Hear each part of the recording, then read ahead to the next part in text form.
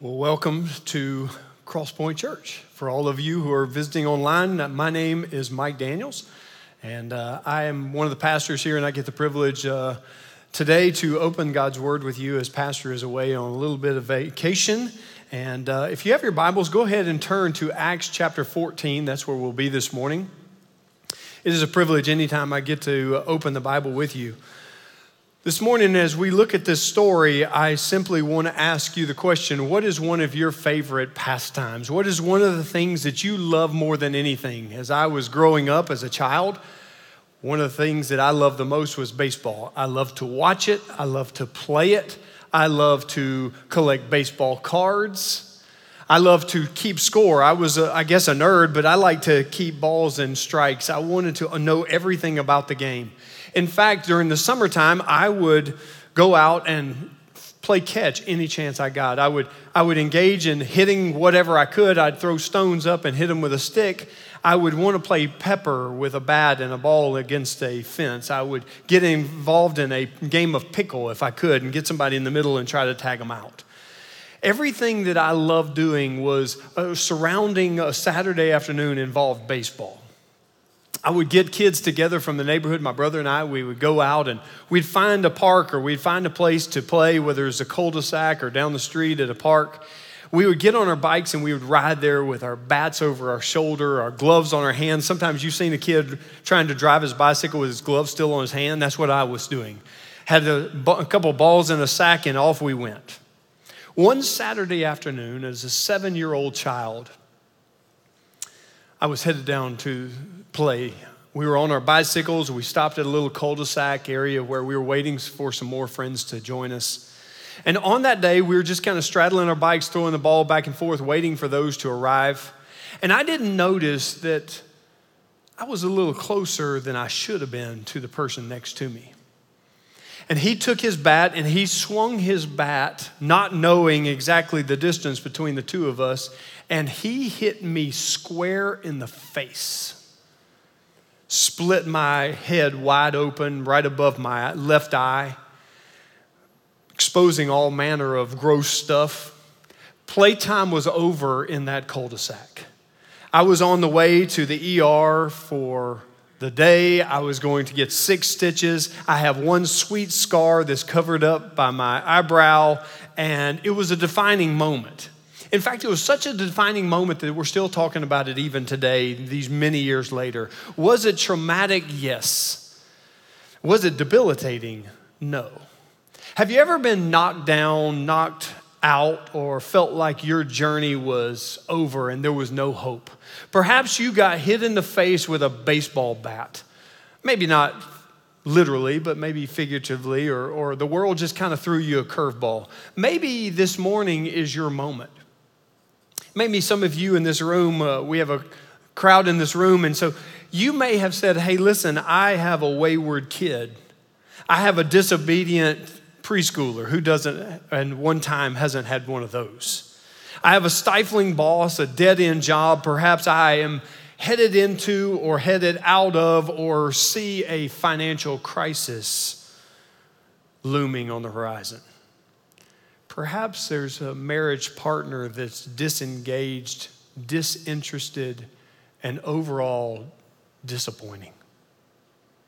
Our passage in the Bible is going to give us hope this morning when you realize that life seems to be hitting you in the face with a baseball bat. What are you to do? How are we to react? What is our response to this? An overarching thing that I'm going to give you throughout today is any life lived without a God-honoring purpose is a life wasted. This series that we're going to talk through over the next week or two is we've been looking at Acts, and we've looked at where Acts falls. It's in the Gospels. It's Matthew, Mark, Luke, John, and then Acts. And Pastor gave us in 2019, he says, as a church, I want to take us on this journey. I want 2019 to be the year of discipleship here at Crosspoint. He's been teaching through Galatians and Ephesians and Philippians and Colossians. In fact, he's already kind of finished Galatians. He's moving into Ephesians. And in an effort to supplement those books, we wanted to just take a little bit of time while he was away to supplement that, to give you a glimpse of who this author was that was writing these books. In fact, he is the author, he is probably the greatest missionary, the chief missionary of the early church. He is not only one of the greatest characters in the Bible, but he is one of the greatest characters in all of history. And his name is Paul. What life-defining moments shaped him? What made him tick? What developed his character? What are those moments that caused him to go and plant churches all around the ancient world? What can you and I learn from him today that will shape our future? Last week, if you were here, you had the opportunity to walk with us in Acts chapter 9, and we talked about Paul's conversion experience where he was a young, zealous, religious fanatic. He had learned and studied from very early age, and he thought that the early believers were blaspheming his God because he believed in the law, and the law was strict guidelines, but these were following Jesus, not a law, and he persecuted them. And on his way to persecute believers in Damascus, he was trying to find others and bring them back to Jerusalem and imprison them. And on his way to Damascus, he met Jesus. By way of a blinding light, he met Jesus and everything changed. It was a moment that forever shaped him. His spiritual blindness turned into glorious sight. He moved from death to life. Paul, the prosecutor and the persecutor, became the preacher. The adversary became the apostle. The terrorizer was tamed. He became a missionary, a theologian, an evangelist, a pastor, an organizer, a thinker, a fighter of truth, a lover of souls, a church planter. He became a prolific writer. We have 13 New Testament books that are accounted to his pen. He was articulate, he was wise, passionate, and purposeful. The Apostle Paul was a leader with a purpose. He was on mission. And any life without God-honoring purpose is a life that is wasted. The background of our passage points to some characteristics of what does it look like for you and I to be a God-honoring person living on purpose, just like Paul. Regardless of the life circumstances, what are the things that we can learn from this passage that just we can hang our hats on today and say, these are the things that we can do, should do in order to fulfill our purpose of walking according to Christ. Since we saw Paul last week, he has grown. He has learned from the scriptures. He has grown in his faith. He is turning his zeal and his work ethic into pointing people to Jesus. He is going from city to city preaching the good news. In fact, that is going to be a tenor of the rest of his life. He is going from place to place, planting churches and encouraging the believers. He is definitely a man on the move. You see Paul never staying still anywhere. He's always going from city to city. He has his trusty sidekick Barnabas with him, and they are making their way to the city of Lystra. In fact, they're sitting in Lystra, and they're doing what they do, and that is point people to Jesus. And they met a man who was sitting on the way, and he was crippled. In fact, he had never walked a day in his life. Everybody knew him in the town. He had grown up with no ability to walk, and so meeting this man, and in the power of the Spirit of God, Paul told the man, stand and walk. Well, everybody kind of knew who this was. They knew he couldn't walk, and they see this man saying, hey, stand and walk. A ridiculous statement until that man got to his feet and began to walk. The people literally lost their minds.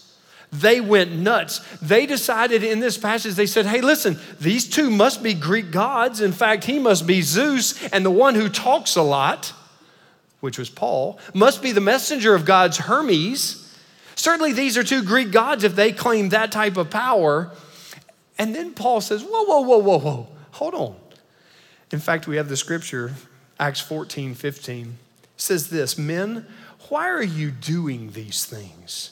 We also are men of like nature with you, and we bring you good news that you should turn from these vain things to a living God who made the heaven and the earth and the sea and all that is in them. Whoa.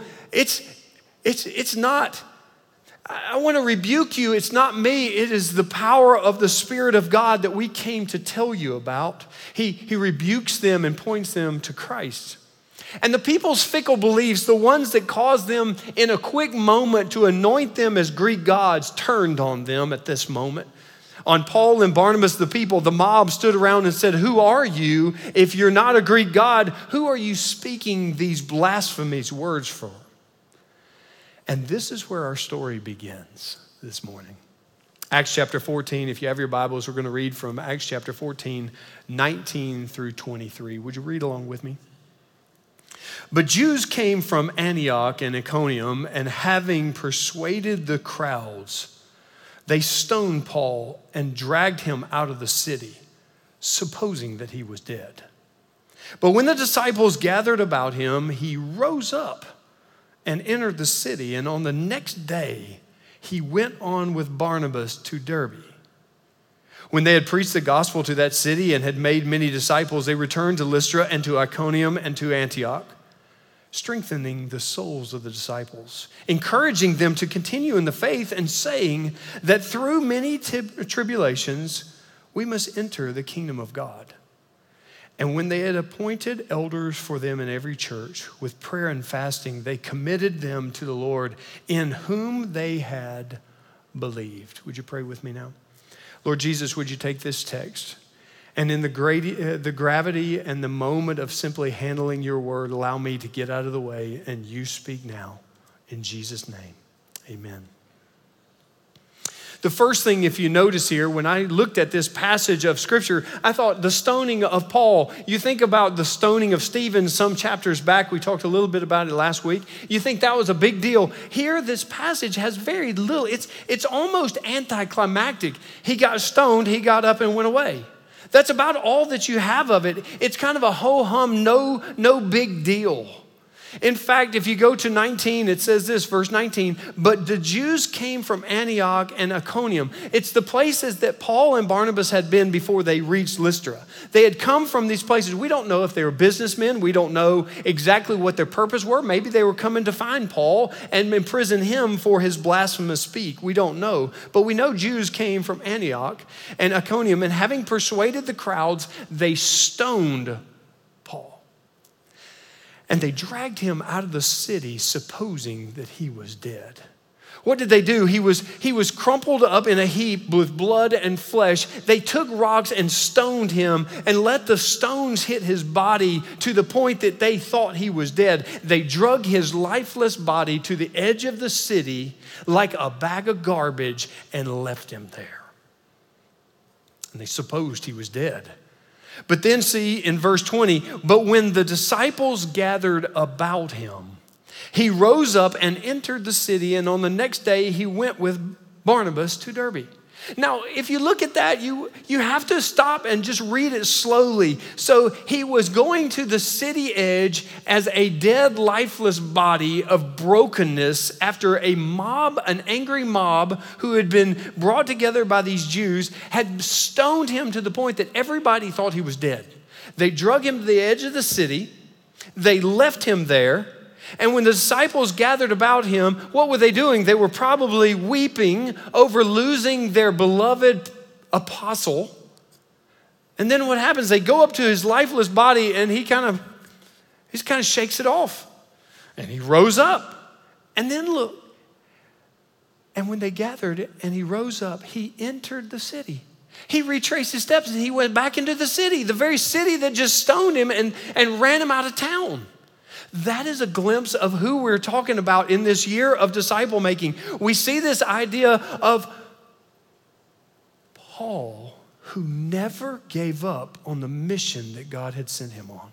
He rose up and entered the city, and on the next day, he went with Barnabas to Derbe. Now, that's not a big deal. Next day, he kind of got up, kind of roused. Imagine if you were left for dead. Imagine when you pull a muscle, when you hurt your back out in the yard, and you say, hey, what day is worse? Usually it's worse the second day and the third day. I happened to call a friend of mine that's a member of our church. He's a surgeon. I said, hey, what day is the worst day for a patient? He said, well, usually it's day 3 because I try to keep them numb until day 3. But day 2 and day 3, he is now walking to Derbe. Well, that's not a big deal. I mean, just walked across the street, right? No, this was a 60-mile walk. The next day, he rose up. Can you imagine what his physical body looked like and felt like? But he had a mission to do. In fact, he mentions this stoning several different times in Galatians 6 and 2 Corinthians 4 and 11 and 2 Timothy. He mentions this defining moment. But the key is this is not just about the defining moment, but what we learn from this moment.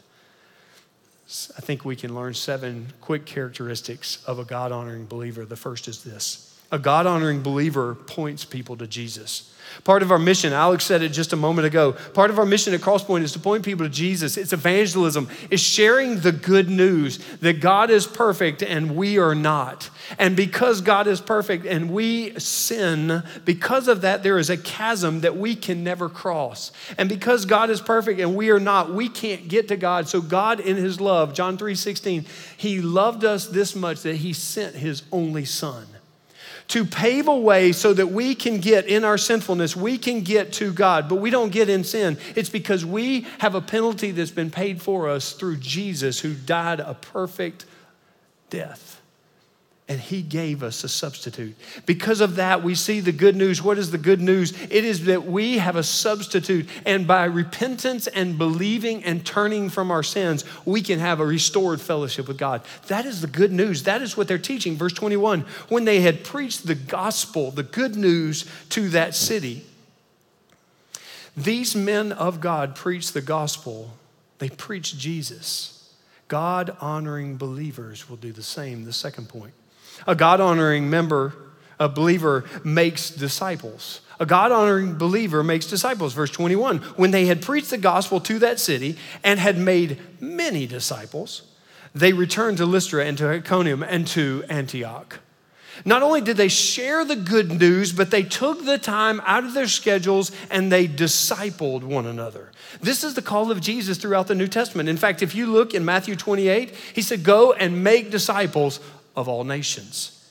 Making disciples is that intentional activity of leading people to become more and more like Jesus in all activities. It is a progressive nature of becoming like Christ, of taking up your cross and following him. Make disciples. They point people to Jesus. Perhaps we could say it another way. They pointed people to Jesus and inspired them to live a cross-shaped life. Third point is this: a God-honoring believer strengthens souls. If you go to verse 21, when they had preached the gospel to that city. Now listen, why am I reading this over and over? It's on purpose. It's because I'm not overly creative. I just simply say, hey, if we read the Bible enough and we ask the Spirit of God to show us things, then it's going to pop off the page and you go, hey, that makes sense. When they had preached the gospel to the city and had made many disciples, they returned to Lystra and Iconium and to Antioch, strengthening the souls of the disciples.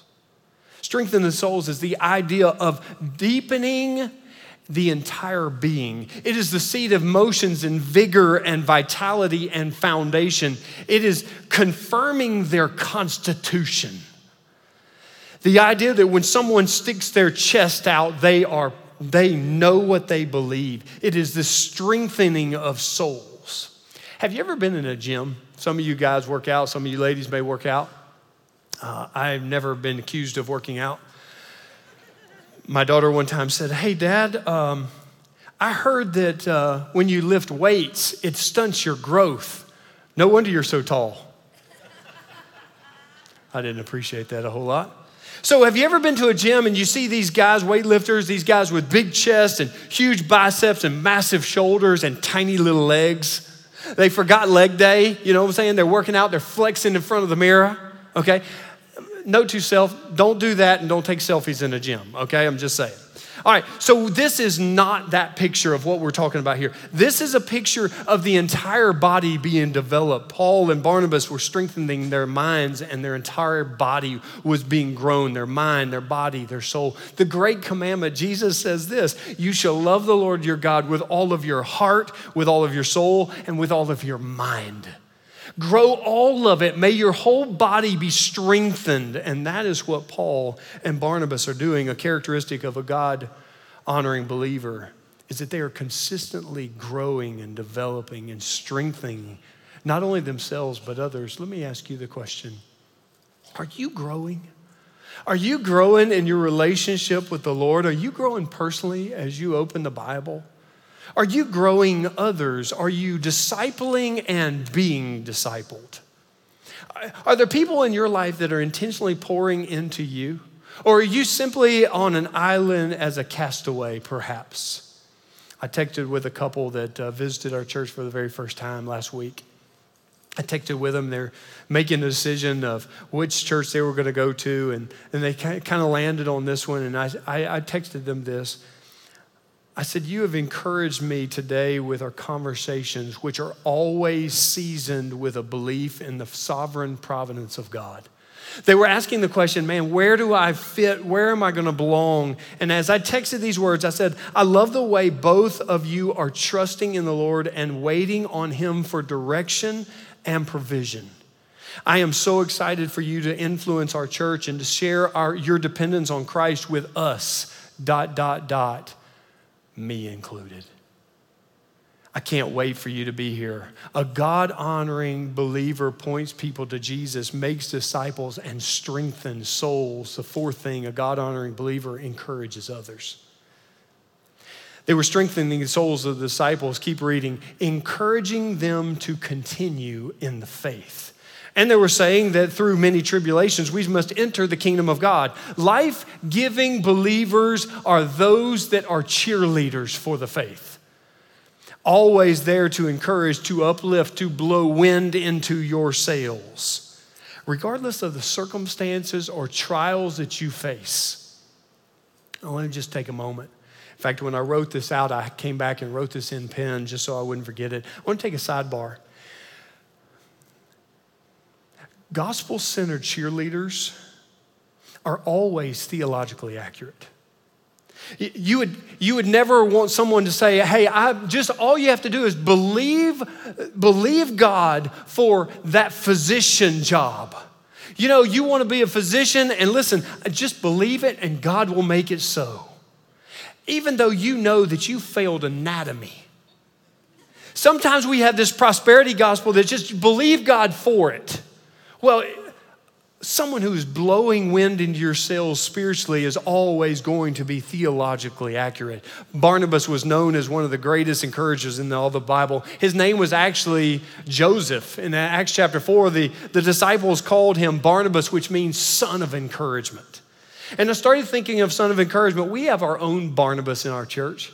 In fact, he's not here today. His name is James Merritt. He is by nature an encourager. Unless you're a Florida or Tennessee fan. Then you will see displayed his spiritual gift of discouragement. One of his favorite phrases, in fact, I tried to give some favorite phrases. He always says, hey, that guy right there, he's a world-class guy. He's world-class. He sometimes say, now that one over there, he's my best friend. Oh, man, he's my best friend. He sometimes say, now that William, now, he's one of my best buddies in the whole world. Sometimes he'll say, that's my BFF over there. Kind of weird, but hey, listen, whatever. Doc, you just want to be around him. You just love him. Why? Because he blows wind into your sails. He has more best friends, more mentors, more mentees, more disciples, more pallbearers than I know of anyone. That's right. I'm not joking. When Doc has said to me no less 20 people, he says, no. He pointed them out. 20 people, and to his words, he said, that guy, he's world class. He'll carry my casket one day. Now, 20 people, that's a big casket. So when you look at that, he's always a super encourager saying, that's one of my friends, and that's a guy, man, he's really encouraged me, man, that guy's world class. Look at how Paul is encouraging here, though. It is not empty, vain pleasantries like you may see some people doing just on the side. He was saying that through many tribulations, we must enter the kingdom of God. Believers, hear me. We are not promised a rose garden here on earth. There will be roses, but there will be thorns, big, thick, fat thorns. We will get pricked and poked and prodded. But here is the encouraging word: God is sufficient. God is enough for whatever you are going through. He has already paid the penalty and the price for all of that. He is enough.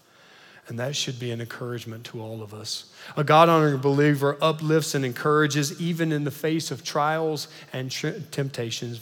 Fifth point, a God-honoring believer empowers leaders. Go back to verse 23. And when they had appointed elders for them in every church with prayer and fasting, they committed them to the Lord in whom they had believed. One of the hallmarks of Paul's ministry was empowering people using their talents and treasures and resources. He wanted to always empower people. He was always naming a leader or a pastor or someone who is a spiritual cheerleader for the churches that he planted. He instructed the church at Ephesus, which we'll get into in the next couple of weeks as Pastor gets back. He said to the folks at Ephesus that you need to equip, our job is to equip the saints for the work of the ministry, for the building up of the body of Christ. Who are the saints? Every believer. You see, Jesus nor Paul believed in a clergy class, that they did all of the work of the ministry, and it was only on the clergy. A strong church is made when every member, every believer is engaged in ministry. You see, we talk here about being sent this Saturday. This Saturday, July the 27th, we have CP Serves Day will commence on this campus and all throughout this region. It is an opportunity for us to serve and utilize this moment to unleash our love of Jesus on the people in which we live in and around. And I know that some of you, it's your day off.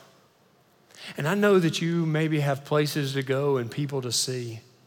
But if we look at this text that a God-honoring believer encourages and empowers, I know there's close to 300 folks or so that have signed up to help us this coming Saturday. And I want to encourage you even now. Would you call your friends? Would you encourage your Bible study folks, those people that you meet with week in and week out, the folks that are in your circle of influence, and get on the phone and get some of those folks here. Why? Because as a community of believers, we're stronger together than we are apart. And we get this, we get to serve the community. It is not forced upon us. It is not a requirement. We get to. But Paul appointed elders and spiritual guide and pastors for every church, providing structure and leadership, workers and development. And when we see this, we get to be a part of serving our community. God-honoring believers, they point people to Jesus, they make disciples, they strengthen souls, they encourage, they empower one another, and two more. A God-honoring believer relies on God. Quickly, verse 23, and when they had appointed elders for them in every church, shows us how, with prayer and fasting, they committed them to the Lord. This small phrase with prayer and fasting is powerful because it tells them how they did things, how they lived. A God-honoring believer relies on God. Prayer is communicating with God, communing, sitting. Fasting is the practice of submitting. Fasting is submitting your all, your being to God. So you think about these two together: communicating, communing, and submitting. Imagine if our relationships were to, and our marriages were to just copy this. If we would communicate and submit to one another and allow God to use us even in our marriage context or for our children, but even more importantly to the Creator God, this is the way they approached their ministry, was they fasted and prayed. A God-honoring believer relies on God. A God-honoring believer sends workers out. And when they had appointed elders for them in every church with prayer and fasting, they committed them to the Lord in whom they had believed. They committed them to the Lord, to His work, His will, and His ways. We talk about these aspects in light of our 4 elements of our mission: that we want to worship, we want to disciple, we want to serve, and we want to send. They were committing the believers to the Lord. They were sending them out. And on August the 11th, coming up in a very short couple of weeks, we have Fan Day with David Pollock. It's an opportunity for you, the people in this church, to exercise your sending muscles. We are going to send you out. We are organizing a worship service that will clearly articulate the gospel here. And we will use an opportunity for David Pollock, who is a believer. He's a 3-time All-American football player for the University of Georgia. He's a sportscaster on ESPN. All the kids know who he is because if they watch Game Day on Saturday mornings. But he will come not necessarily to talk about those things, but he is going to talk about his faith journey, those life-defining moments where he radically changed his life to follow Jesus. And we as a church, we send you to your neighbors, to your coworkers, and to your friends. We send our students to their classmates. We send our football players to their teams. Now, look what I said here. I want you to notice how I said that. We don't send you to neighborhoods and businesses and schools and teams. Those are inanimate objects. Those are lifeless objects. We send you to people. We send you people to people. We send you, the people of God, we send me to our neighbors, our coworkers, our friends, our classmates, our teammates. Why? Because they have names, they have faces, and they have eternal destinies. So we as a church send, collectively, we send people out. But we individually, we are sent. I personally am sent to my sphere of influence, and so are you. We all have a purpose. Paul was purposeful in every breath that he took, every step that he walked, and every relationship that he formed. So, what happens next? As a believer, your journey never ends. As a believer, when you've been radically and forever changed by Jesus, your journey never stops. In fact, the next 2 verses, we're not going to read anymore. The next 2 verses, it shows that Paul lists 5 cities that he's about to go to. He's retracing his steps back to the 5 cities that he has previously been. He's already started churches. He's already been there encouraging believers. He's going back. Why? Because his journey doesn't stop. Why? Because we have the good news. And then the second thing, your journey doesn't stop, but your journey matters. Last week I said God uses human hands, and I believe that with all my heart. God writes later to Timothy, and he wrote in 1 Timothy chapter 1, verse 5, he writes to his protege, to his disciple Timothy, who had poured his life into, and he said these words, I am reminded of your sincere faith, a faith that dwelt first in your grandmother Lois and your mother Eunice, and now I am sure it dwells in you as well. He knew Timothy intimately. He had spent time with him. He had discipled him. He said, Timothy, your mother Eunice and your grandmother Lois, this is what's so fun about the Bible. They were all in Lystra. They were all in that city where Paul was stoned. In fact, we don't know any more than we know here, except that that's where they came from. That's where their family grew up. Timothy may have heard these stories. His mother and grandmother, perhaps they were a part of the mob. Perhaps they were sitting on the sidelines. That lifeless body was dragged out to the end of the street. But from that, you see a lot that has taken place. Your God-honoring, purposeful walk with the Lord will produce a couple of things. You stay at it. It'll produce a couple of things. We see this just when he said to Timothy. He said, it'll produce a sincere faith. If you are going to walk with the Lord over the course of time, it'll produce a sincere faith. It will produce a transferable faith where you can say, hey, listen, I want to tell you about my God. And it's something that you can transfer. But the second thing, or the third thing, is it's sincere, but it's transferable, but it's also transferred. That you will look around and you will see your own Timothys. You will see your own Tituses. You will see people that you have invested in, and you have not only had a transferable faith, but you have transferred it to them.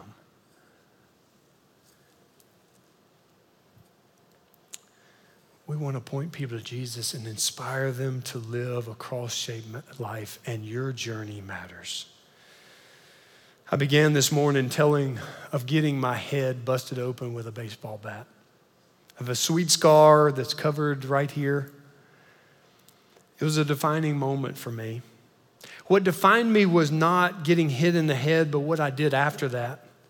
I got up, I went to the hospital, I got sewed up, and I went back on the field to play the game that I loved. As a believer, living a God-honoring life has ups and downs and all-arounds. But keep your eyes on Jesus and stay focused, because any life lived without a God-honoring purpose is a life wasted. Some of you here this morning have just not lived on purpose. Maybe you sat down and you've been sitting for some time and you've not been in the game. Jump back in today. Today's your day. Sign up today. On your way out, go to the connection point table and take that card that we're going to talk about in just a moment. Just take that card and take it back to the back and say, I want in. I'll be here Saturday. What time do I need to be here?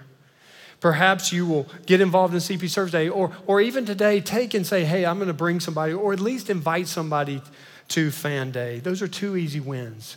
For those of you sitting on the sidelines, get back in the game. Some of you in this room, you may not know Jesus as your personal Lord and Savior, and you didn't know there was a game going on, or you've been playing a different game. I want you to be encouraged this morning that Paul knew exactly where you are and where you sit. He had all the answers to every spiritual question on the pop quiz, but he never knew Jesus.